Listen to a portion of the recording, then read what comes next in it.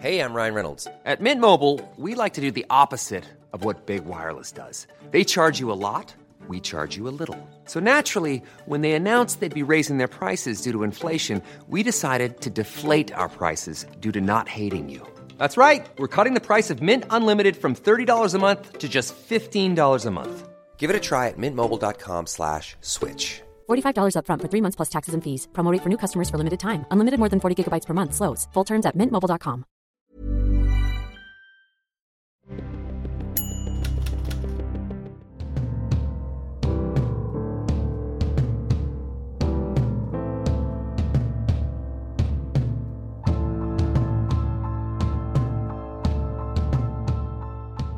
Outspoken, controversial, opinionated. Describe Joe Brolly and you often lapse into cliché, something the man himself is never guilty of.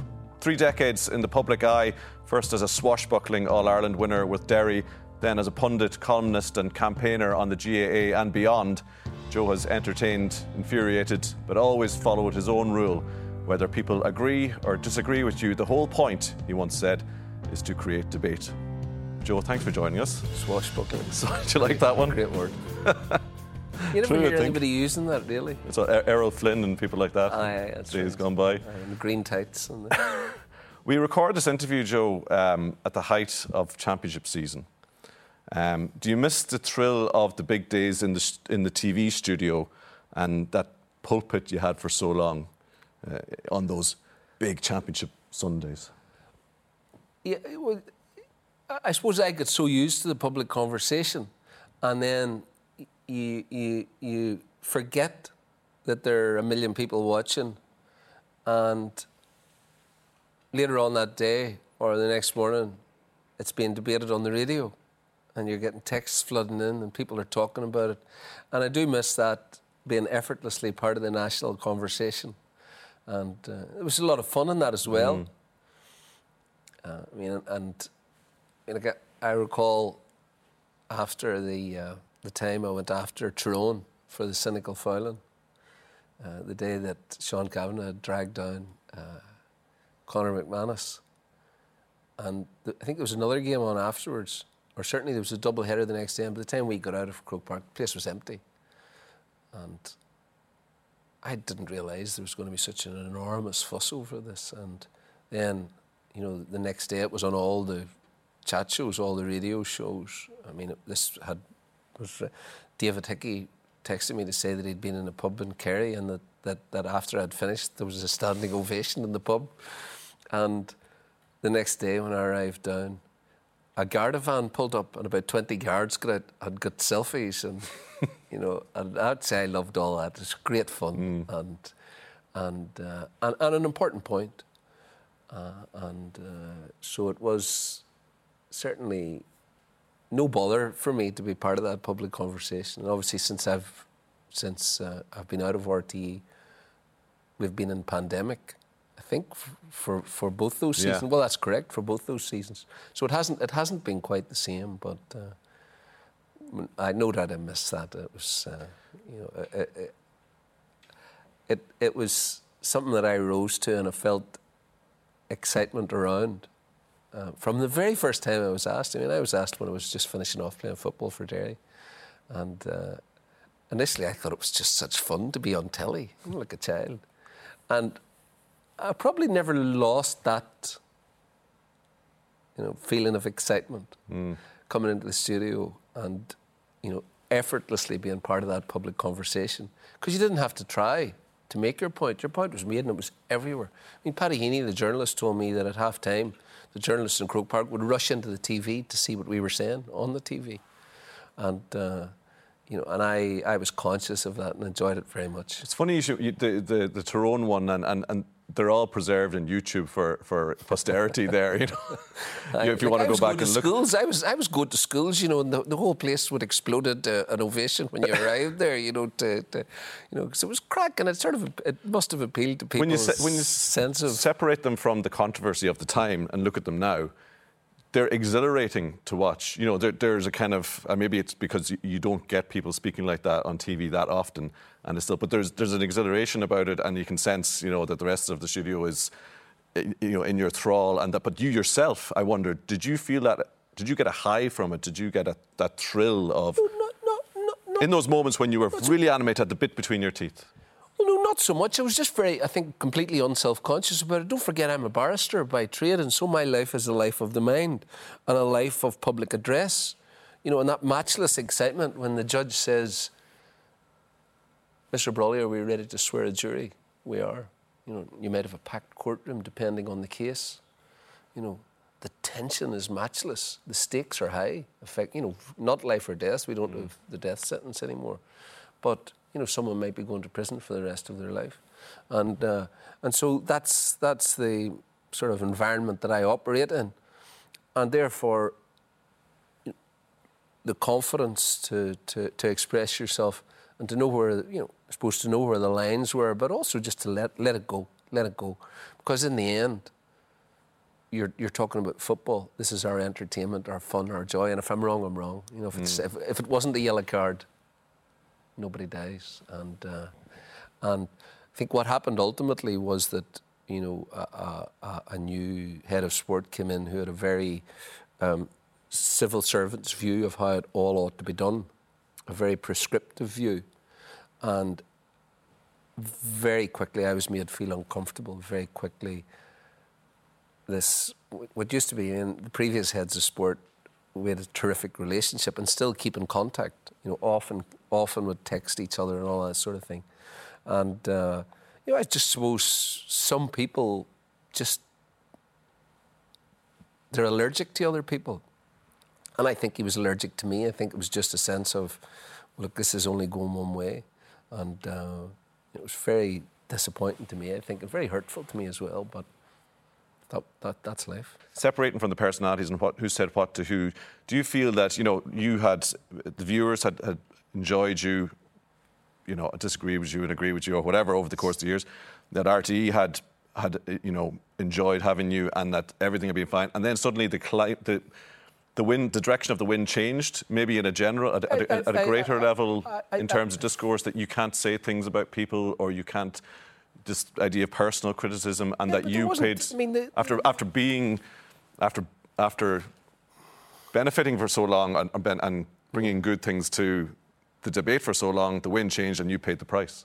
Well, I suppose I learned as I was going along as well. I made some mistakes. I made a very hurtful comment about Marty Morrissey once, which I've always regretted, and I apologise. Actually, I went to Marty personally and apologised for it. And, Marty always says I turned him into a sex symbol with that comment. But, it was... so that was a very good learning lesson for me. I'd just given the kidney. All of a sudden, I was a national saint. People were saying, oh, jeez. And I think probably around about that time I started to get a bit carried away with myself, even though I was thinking, look, don't get carried away with yourself, But I was being treated almost, like a saintly figure in the aftermath of that. And so that was something that I really regretted. I shouldn't have said it, and it was off the cuff, and it was cruel, and shouldn't have said it, as I said, and I made up with Marty. Marty's a great fella, he's great fun. And anyway, so that's my greatest regret, is turning Marty Morrissey into a sex symbol. But thereafter, my contributions, I would never have said anything defamatory because I understood the law well. And I pitched myself into it. I enjoy the game. I love the game. And I think that anyone in a bar can analyse a game. I think that what's happened now is that there's a lot of pseudoscience, which really is nonsense. So we see, for example, a lot of these coaches who have big reputations, who go around serially losing in every county they go to, turning the football of that county into a dire spectacle. They've serially failed, and yet there's a certain convention out there to treat them with great respect and say, well, this is how we must, approach these things. Play the game formulaically. Talk about the game formulaically. The interesting thing is teams like the Dubs don't do that. Personal responsibility with the Dubs. They thrive. They work on their individual skills. We see how distinctive they are on the field. We see each player's personality on the field, the way they'll do the unexpected, the way they'll be able to turn a game because someone will have a moment of spontaneity. Real sport. Because the real joy of sport in the end is that spontaneity, that sense of, I mean, you're a Donegal man. I mean, the 2014 All-Ireland semi-final against Dublin, it's just like, I mean, the tumult, the joy of that. I mean, I can remember standing up, because I had predicted that morning that Donegal would beat them. Everybody thought the Dublin team was unbeatable. And David Hickey, the great David Hickey, had given his prophecy that Dublin will win 5 All-Irelands in a row. And it really looked as though they would. They'd been cantering through everybody. And that day was just one of the great sporting events I've ever been at. And I can remember saying at half-time, you know, the nightmare is upon them. The nightmare is upon them. And you knew that it wasn't going to let up, because that Donegal team with Jim had that messianic quality where, if you know Jim, like if Jim is crossed with you or anything, his eyes are blazing, and he's a big guy. I mean, Kevin Cassidy told me, and Kevin Cassidy's not afraid of anybody, he said the scariest thing that ever happened to him was Jim took him to task in the middle of a Donegal team meeting about fouling inside the scoring zone. And he said the saliva was coming over his face, and he said he felt fear passing over him. And Kevin Cassidy's not afraid of anything. And Jim had that messianic quality that turned that Donegal team into something serious. You knew when you went to see them playing, whether you liked it or not, and particularly whenever they were playing against a team who were trying to play man-to-man football like the Dubs that day, that it could be something very special. Do you have to have anger, a bit of a streak of anger or a streak of ability to recognise perceived wrongs or right them, to, you know, dip your arrows in poison at time and not be afraid to be a good pundit, to stick the knife in at times? Well, I mean, you know, I was very angry about that whole phase of cynical fouling. I'm very angry about the inequalities in the championship structures, for example. You know, where we allow a team like Leitrim to be publicly humiliated like that, and the good people of Leitrim to be publicly humiliated. You know, and you know, I think that the essential thing, and it's not really for me to say, but people respond to television in the end. Garrison Keillor talked about radio and television. It's about false friendship. It's about people saying, I'm comfortable with this. You know, and some people have a personality that the viewer responds to. It's not a matter for me to say, but I always just let myself be who I am and let it go, as though I were in the bar talking about it. You know, you're standing in the bar talking about a game. You know, with me, that's exactly what I'll be talking about when I'm on the telly. And people always respond to that because they feel it's real. It's not, you know, you're not sort of going through management speak. You know, everything's reduced to management speak now. I mean, politicians, what are they talking about? No one ever says anything. On television now, I mean, you watch RT now, it's like a morgue. No one's saying anything. You know, it's formulaic, it's note-driven, it's, yeah, and what you say, and it's safety first, and it's sugary. But in that sugariness, there's a danger that we're losing free speech and that we're losing that sense of reality. I mean, sports punditry now, interestingly, you watch the NBA, basketball in America, they really let it go. They have fun and they let it go, and it's personality-driven. You know, they have their statistics. They're very knowledgeable, the people who are involved with it. But there's a sense of you can connect with them. And I watched the finals, and I have to say they're very enjoyable, and the punditry is very enjoyable. I mean, you come a good game and you come in at half-time now to a GA punditry, it's like, oh, Jesus, you know, I'll do something else, you know, really. And, you know, it's your turn now, it's your turn now, it's your turn. And we're going to look at some incidents from the first half now. You know, in the end, it's our fun and entertainment, it's our recreation, it's what we love. Can I ask you one last is I want to move on. Taking it far too seriously. Can I ask what about the accusation then that the game had simply moved on from a player of your generation, that they needed younger guys who'd played in a more modern era, and that maybe you'd done your time, you'd had your time, and it was... Well, that's a matter for them. I mean, I coach underage. I've been coaching underage in the club now through to the current under-20s for the last, I suppose, 12, 13, 14 years. You know, we've won underage championships. We work a lot in short kickouts, long kickouts. You know, we work a lot in track defending. You know, we incorporate modern developments. Yeah. You know, we look at what works. I mean, I've spent time with the Dublin. I've spent time with Jim Gavin. You know, Spent time in Crossmaglen watching their methods. And I'm a student of the game. I'm fascinated by the game. And so you reject that and I love suggestion? the game. Well, it's nonsensical. Okay. Anyone can... anyone can see what's happening in a game, really. And, if you had some insights to bring or something interesting to say, great. And if people responded to that, great. Can I pause on that there and go back then? You were born in 1969, which is the same year as the Troubles started. I'm not suggesting there's a symmetry there. The personality that we've got to know so well over the last few decades, and as you say, you have been yourself, and you've lived there's been a lot of different themes and stories in that time, indeed even over the last decade that we'll get to. How much did that conflict shape you and the person you became? Well, it's very hard to say because you can't really separate yourself from the world that you're in. It was exhilarating, scary, I suppose. Very quickly it was clear that my father was a person of interest to the state. And our house would have been raided, turfed out of bed. There was a veil of secrecy around things. There were comings and goings that we were just kept away from. And, my Uncle Ewan went to prison, went to Long Kesh and was on the blanket, So at sort of 17, 18 years of age, he was, daubing his own excrement on the walls of the cells, living in that sort of drastically inhumane situation for years. Nobody ever talked about that, He smuggled small letters out in pieces of toilet paper, that were very lengthy, and then they were passed around. We all got to read them. And whatever my father was involved in, he was involved in. It was clear that he was a serious man. You knew that from everyone's reaction and the sort of people who were frequenting our home. And it was clear that he was certainly looked up to as a leader. And in Dungiven itself, what happened was the community closed in on itself. So the Gaelic football and hurling thrived.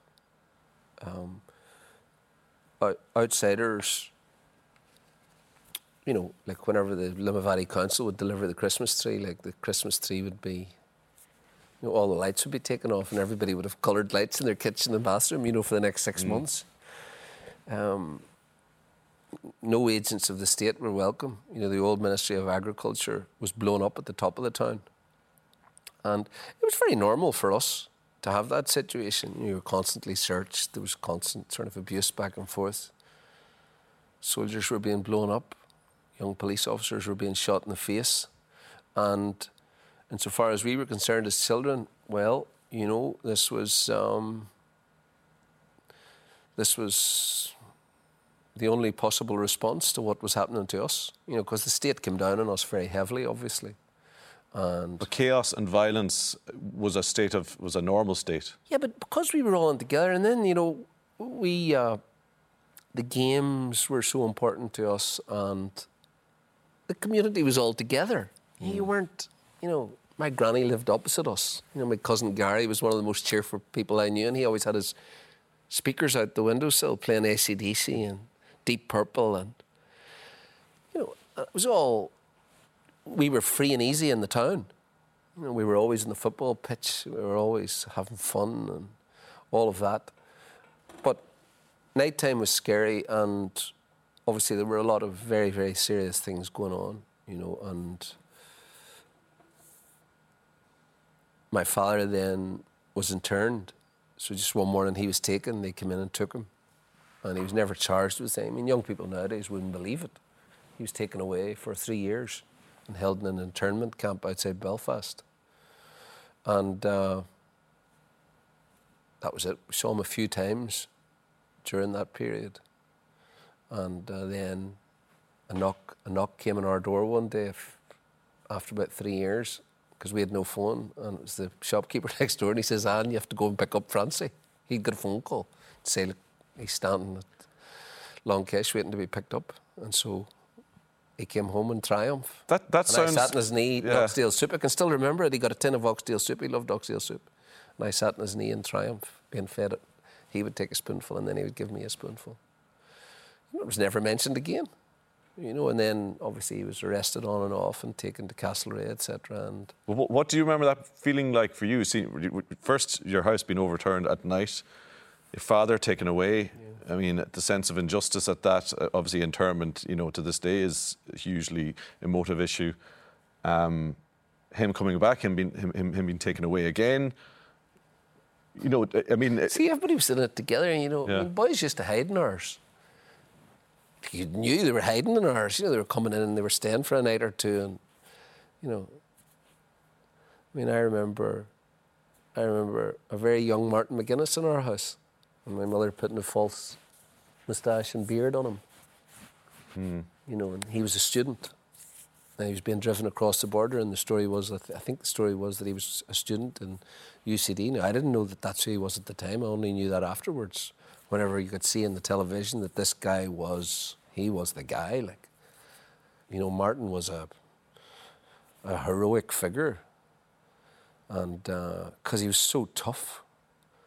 We talked about this before the interview, and I think it's something that I've thought about a lot. People like my father or Martin McGuinness, who would never, ever have been involved in violence, but some people. A lot of people that I know, older people than me, who would never have been involved in violence, but whenever this happened, whenever this great darkness, settled on the North, they discovered that they had a capacity for violence, that they were good at it, and so that's what happened. How does it colour your own feelings about your father now? Your father passed away last year, and you're a man who you've said you don't believe in the taking of life. How do you reflect on all that?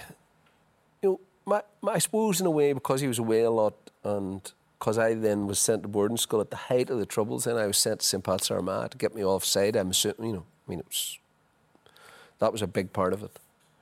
And then we had the hunger strikes. We had 2 hunger strikers in Dungiven, which was a huge thing, and the place really went up. The hunger strikes, that was the end of it, There was a feeling, look, this is going to be a fight to the bitter end now. There's going to be a lot of death and a lot of mayhem. The hunger strikes, were a huge, huge, huge event. And I was away, and then I went to Trinity rather than Belfast, because obviously it was still going ding-dong then by 87. And so... my father would have talked about the football and he would have told you funny anecdotes. But we never talked about anything, and he died a stranger to me, and I to him, I think.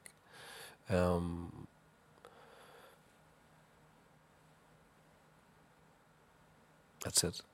Not coming from a sort of a warm, loving family can have its benefits as well, because it sort of throws you out into the world to probably take a more adventurous path.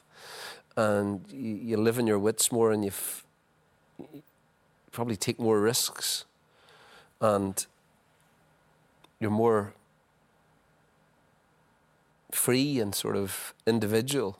But it has its downsides, Obviously, it's not easy to live in that environment, and I suffered very greatly for years. Was it something that you felt was an absence? Well,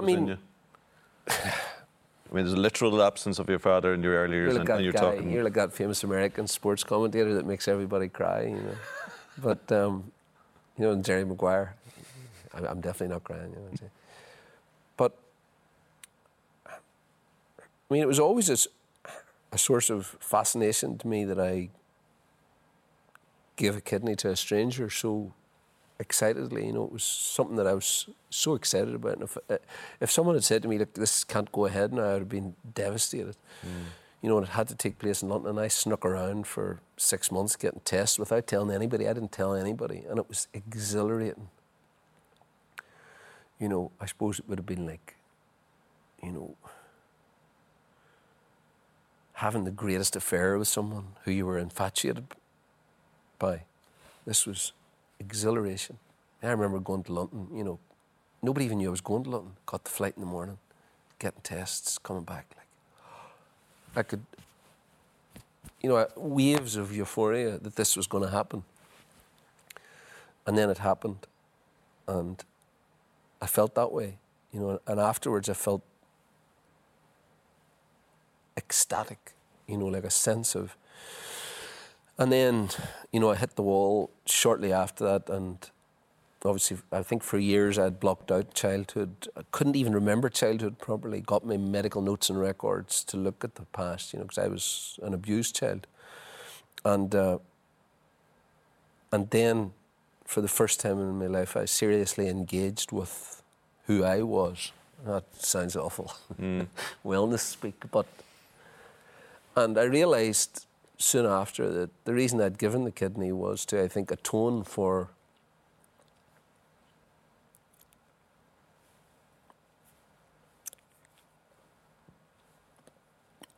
the taking of human life by people close to me.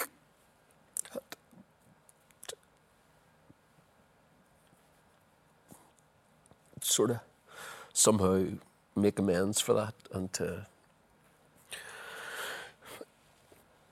I suppose, feel that I could breathe more easily then, and that I could take my place and have some peace in society. And so it was a big, as it turned out then, it transformed me as a person, and it made me lighter, and found that I could find some peace and slow down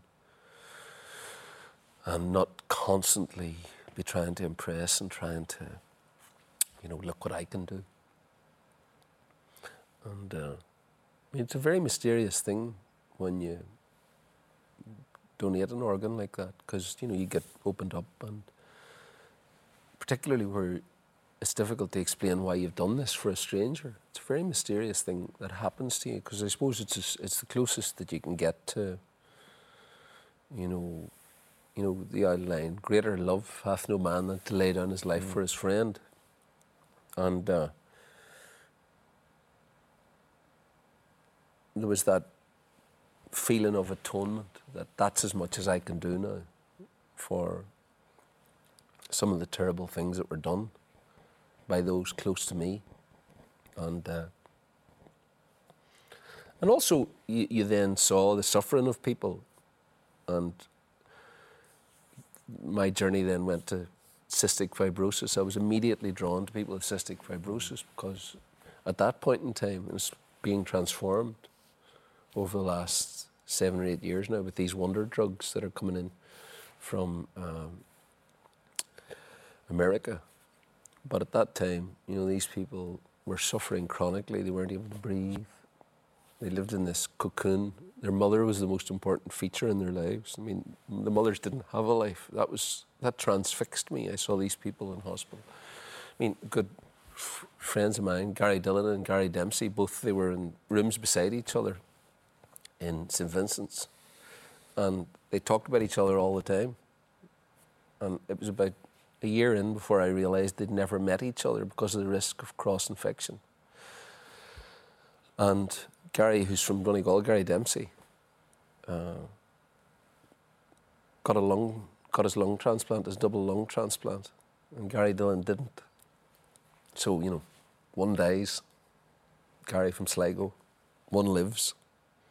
And a few months later, myself and Gary Dempsey went to the All-Ireland final, the fateful 2014 All-Ireland final, Donegal and Kerry, when the big keeper kicked the ball out to Kieran Donaghy. Remember it well.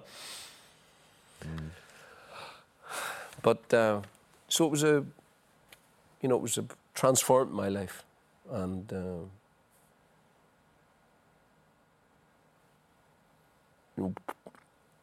has been a big assistance to me, I think, to see the world in a better way and to understand people better and to understand their plight and to...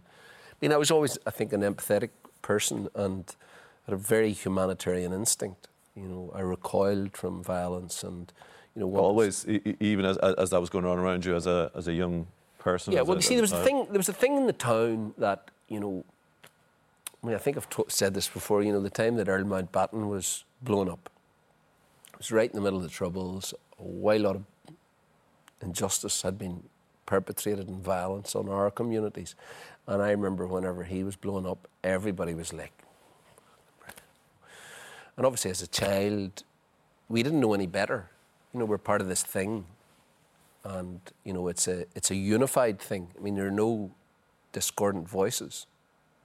I mean, it was us against them, and that was that. There wasn't any alternative. Nobody could put their hand up and say, I'm not sure about this. Well, I mean, I was 6 or 7 years of age, 8 years of age, then went to St. Pat's Armagh.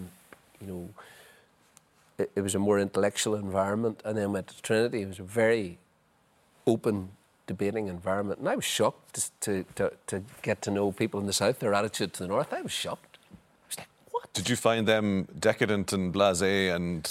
Well, I just thought... not understanding what was really going on, or yeah, that absolutely, but also then my more primitive opinions were torn apart, and then you began to see it all properly. You know, I think in the right way, the truthful, honest way. I mean, I think that in the South, sort of typical, I suppose, of, you know, post-colonial societies where the British would come conquer a society, and then part of it would get its freedom. The South. And then they sit on their hands as the horrors unfold in the place that's still not free. And then there's a feeling of embarrassment almost, like. And, you know, you saw this whole orthodoxy started in the South, that really it was the nationalists in the North who were to blame. It was the Catholics and the nationalists, you know, who were to blame for what happened. You know, if they had just behaved themselves and not worried about civil rights and not taken to the gun, you know, that everything would have been fine.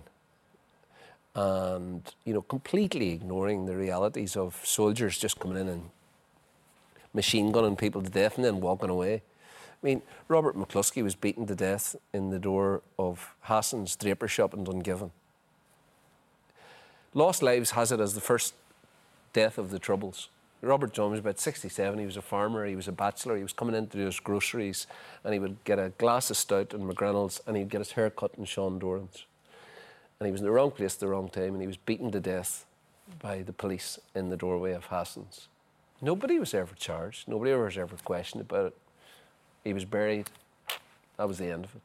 Bloody Sunday, you know, it took 30 years when most of the boys were dead and nobody was prosecuted, you know, for them to say, oh, well, look, we're terribly sorry about that. You know, shouldn't have shot all those people. The Ballymurphy massacre, you know, it's all over the place. I mean, a good friend of mine, John Finucane, his dad was just assassinated. His dad was a solicitor, you know, he was machine gunned to death. And there's not a day goes by that John doesn't, you know, isn't obsessed as a 40-year-old man. It happened when he was 6 or 7, obsessed with a tribunal, a public inquiry into this, you know. And there is a lot of that still in the North, you know, people still looking for answers. And I've seen this as a criminal lawyer, as a defence lawyer, you know, the family of a murdered girl or boy, the parents sit there chained to this tragedy in the courtroom. They don't even know why they're there, and they'll sit there every single day suffering and suffering and suffering and suffering, because at the end of it, you know, some comfort comes out of it. You know, if there's a conviction, or if, as in the Bloody Sunday case, there was an apology eventually and the tribunal found in their favour, the family's favour. Everybody knew what happened. Everybody knew that was what was happening. But to actually hear that was such a relief to them. And it's amazing to me, even when we do know that you need that affirmation. But it is a very, very, very important thing. And so there was a huge amount of suffering in the North. And it just wasn't the lived experience of people in the South. People get on with their own lives. They've a lot to be worried about. You know, is she going to leave me? You know, can I get that job? Christ, am I going to lose my job? You know, you've got your senior championship team playing. You know, you have to go to the matches. You know, you had a different life from us, and I understand that entirely. Yeah. But it is important to have a true perspective on it, and I think it would do no harm if the schools in the South were taught properly about what happened in the North. From both sides. From both sides. Ever catch yourself eating the same flavorless dinner 3 days in a row? Dreaming of something better? Well, HelloFresh is your guilt-free dream come true, baby. It's me, Keke Palmer. Let's wake up those taste buds with hot, juicy pecan-crusted chicken or garlic butter shrimp scampi. Hello Fresh. Stop dreaming of all the delicious possibilities and dig in at HelloFresh.com. Let's get this dinner party started. Hiring for your small business? If you're not looking for professionals on LinkedIn, you're looking in the wrong place. That's like looking for your car keys in a fish tank. LinkedIn helps you hire professionals you can't find anywhere else, even those who aren't actively searching for a new job but might be open to the perfect role. In a given month, over 70% of LinkedIn users don't even visit other leading job sites. So start looking in the right place. With LinkedIn, you can hire professionals like a professional. Post your free job on linkedin.com/achieve today. You said you were an abused child. Do you mean physical abuse? Physically, yeah. Yeah. Of the time? Yeah, would have been not a good situation. Yeah. And then a child doesn't know any better because the family's like a cult. It's normal, Yeah. And... At home? Yeah,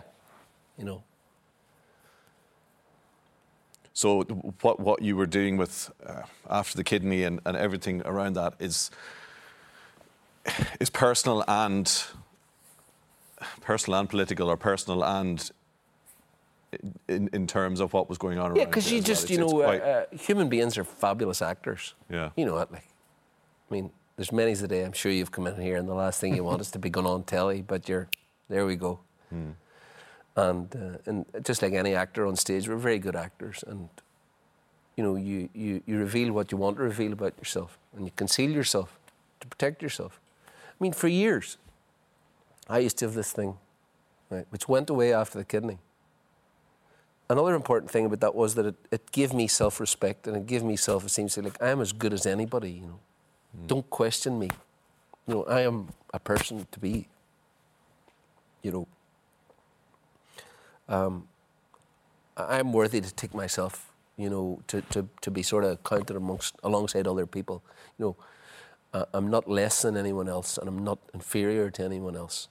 And there would have been a very strong part of me up on all that was like that. For years, I'll give you an example. People they would say, it's unbelievable how combative you are in court. Right? And that is true. I can be, and I have absolute confidence in court. I could leave a witness for 60 seconds without saying anything to them at the start of a cross-examination. And the judge knowing not to interrupt, and choreographing everything around that, because the art of persuasion is choreography. The judge, the jury, the witness, your opponent. And in a way, I would sort of set a stage that they'll come into. I've set the stage. And if it requires ferocious, combat, well then, I'll do that. It'll be very quiet, can alternate the mood. It's something that I can do. And I was always attracted to the fact that I could do that and be so intimately involved with someone's life, and then they'd be acquitted, and their life has flashed before their eyes, and their family are jubilant and they're hugging. And I walk out of that courtroom and no one even says thank you. You're the invisible man, you're gone. You're playing a role and you're gone. And for most of my adult life up until the last 7 or 8 years, that's what I was doing, I think, in my real life as well. It wasn't real. People say, how you doing? Brilliant. But a story I was going to tell you. For years, if someone raised their voice to me outside court, as an opponent would, you might be talking about something, you might get animated, I would immediately flinch thinking they're about to hit me. I would feel, you're going to hit me now. I could feel it viscerally as if it was happening. And I would have to breathe and say, look, they're not going to hit me, Wouldn't matter whether it was a woman or man. Wouldn't make any difference. I would feel I'm about to get hit, Or another thing, another recurrent thing that I had for years. I don't know, I think it was Woody Allen said you should never do your therapy in public, but anyway, you've got a not a study golf face. So I used to think that people were going to spit on me. If there was a bit of tension in a discussion, I would flinch. They're going to spit on me. That you were so that you were so less than others that that's how you could be treated, and that would be okay, you know. And some years ago, one of my aunts who I adore said to me, you know, she said, like, we should have taken you out of there, you know. We should have taken you out of there. She said, I always regret that, you know. But you see, it was very different then. You know, you weren't... Yeah. Nowadays, like, teachers would make reports and social workers would be involved and police would be involved. And they said, there wasn't that. We lived in a cult. And particularly with the Troubles, like, we were in a cult, and the agents of the state were, like, from the TV licence man. You know, nobody came into the town. You know, the van would have been burnt. They'd have been kicked out of the place. You know, there were no agents of the state, and we had nothing to do with the cops. Like, you never spoke to police. I mean, the police were Untermensch. They weren't allowed in the shops. You know, they simply were Untermensch, you know. And so there wasn't any sense of that. And then my old boy was a hero, really, in the town. He was a hero, you know. He was like, and he was a great community man, great GA man, all those things, you know. You know, everybody loved my mother. She was a teacher in the school. You know, they were heroes. She's like, what do you do? Like, it's difficult to figure it out for yourself, isn't it, when you're 5? Can I ask you about part of your role as a commentator in recent years in terms of columns and public speaking has really been a lot around the future of Northern Ireland. Like, you have taken a big interest and involvement and naturally in where it's going and where it's been over the last few years. You know, you once said you're a dreamer, you're a romantic. Do you dream of a united Ireland? No, I don't at all. I mean, I think we should be blind to nationality, blind to sexuality, blind to religion. You know, in the end, the important thing is empathy, goodness, all those sorts of qualities, you know, honesty, courage. And so it doesn't matter to me what form Northern Ireland or the north of Ireland takes. And I think that the problem now is that the opportunity to create a secular, shared Northern Ireland was squandered. The DUP were in the driving seat. You know, they were essentially the party of a megalomaniac, Ian Paisley Sr., you know, who destroyed the first power sharing agreement, brought down the Sunningdale Agreement, the Ulster Workers' Strike, lambasted the Anglo-Irish Agreement, brought hundreds of thousands of people out onto the street to say never, never, never. A foundation, a movement built on no. You know, and then destroyed David Trimble when he signed the peace process.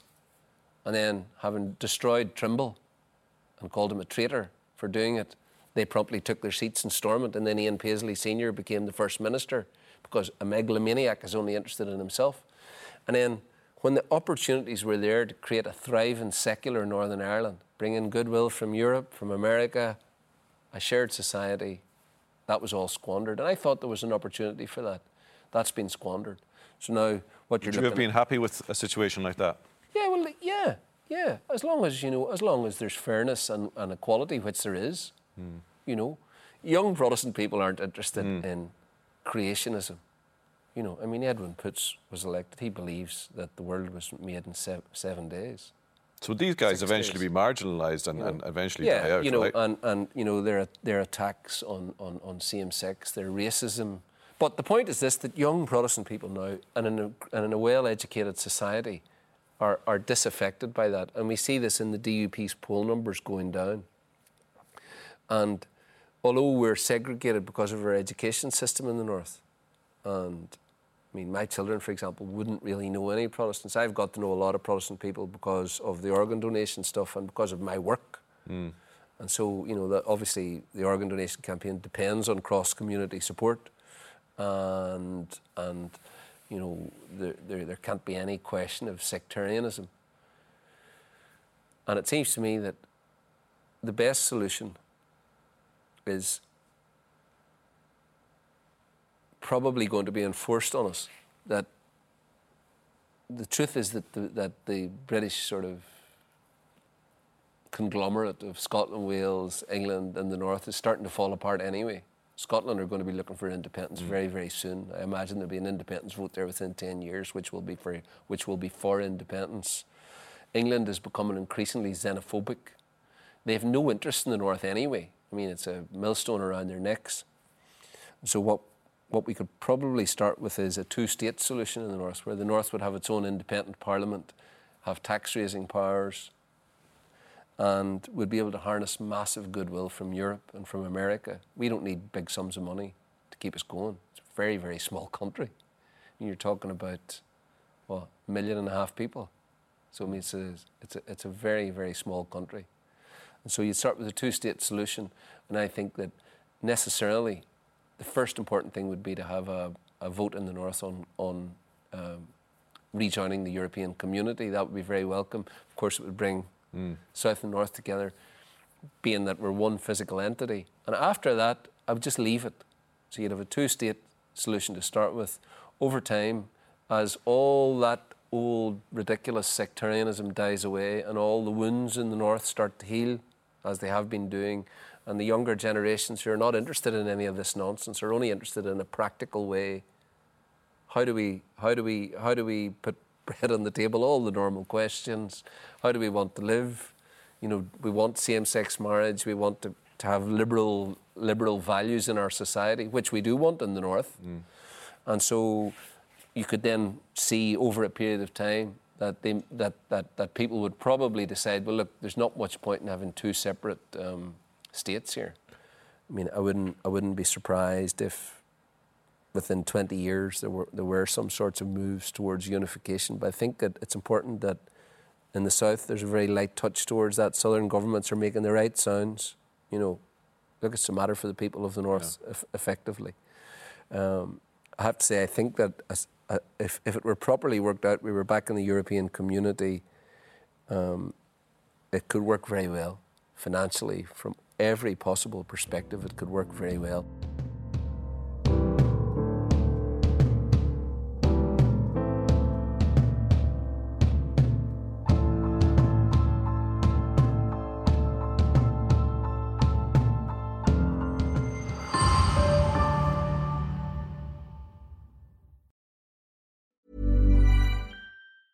Ever catch yourself eating the same flavorless dinner 3 days in a row? Dreaming of something better? Well, HelloFresh is your guilt-free dream come true, baby. It's me, Keke Palmer. Let's wake up those taste buds with hot, juicy pecan-crusted chicken or garlic butter shrimp scampi. Hello Fresh. Stop dreaming of all the delicious possibilities and dig in at HelloFresh.com. Let's get this dinner party started.